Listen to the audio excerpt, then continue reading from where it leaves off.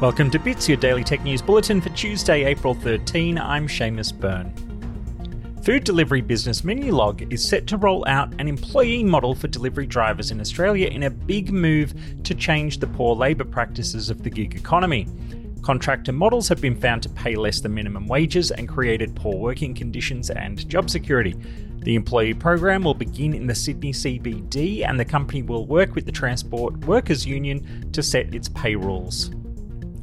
After LG's recent decision to exit the smartphone market, the company has announced a 3-year pledge to deliver Android OS updates for owners of its handsets that are still out in the market. The promise aims to ensure every owner of its premium model devices will get 3 major Android system updates from the year they purchase the device. This includes G Series, V Series, and Velvet devices from 2019 onward, and LG Style and K Series phones from 2020. Microsoft has acquired speech technology company Nuance, most famous to many for its Dragon naturally speaking software products that enabled high-quality speech to text ahead of many others. The company owns a number of other AI technologies in the space and was where Apple's Siri originated. Even more interesting in light of Microsoft's reduced focus on its AI assistant Cortana. The deal is said to be US $19.7 billion, and it's Microsoft's 4th big acquisition in recent years after buying game developer ZeniMax, business social network LinkedIn, and software developer platform GitHub. NVIDIA opened its GTC conference overnight, announcing its first CPUs for data centers.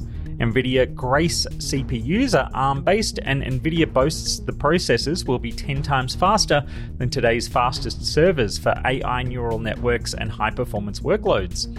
NVIDIA also announced new RTX graphics processors for desktops, laptops, and workstations for high-end use by artists, designers, and engineers.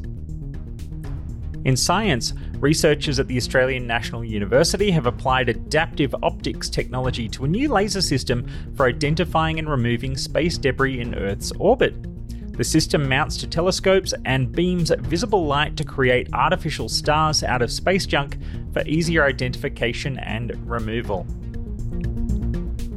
In entertainment, Sony has made a deal with Netflix that will break the Disney Plus stranglehold on the Marvel Cinematic Universe.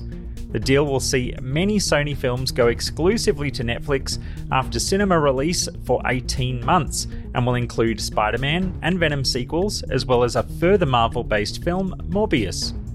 It will also make Netflix the place to find the Uncharted film and Ghostbusters Afterlife. Security research group The Secret Club announced it found a remote code execution flaw in Source Engine video games from developer Valve. Source Engine games include the popular esports shooter Counter-Strike Global Offensive. Secret Club says it was reported to Valve 5 months ago with no response. The flaw is triggered through a Steam invite and loading an infected game server. In the absence of a fix, players are encouraged to disable messages and invites from non-Steam friends. Finally, Australia's most successful esports professional, Anna, is returning to OG to get back into Dota 2. Anna, originally from Melbourne, has won Dota's The International twice, part of the only team to have ever achieved the feat in the world's most lucrative esports tournament. The team won in 2018 and 2019, and Anna had retired from the team after that second win. After a recent poor performance by OG at the Singapore Major, Anna's position in the team opened up again, and the team announced his return over the weekend. And that is your Bits Bulletin. I'm Seamus Byrne from Byteside. If you're enjoying the show, tell your friends and leave us a review. Thanks for joining me.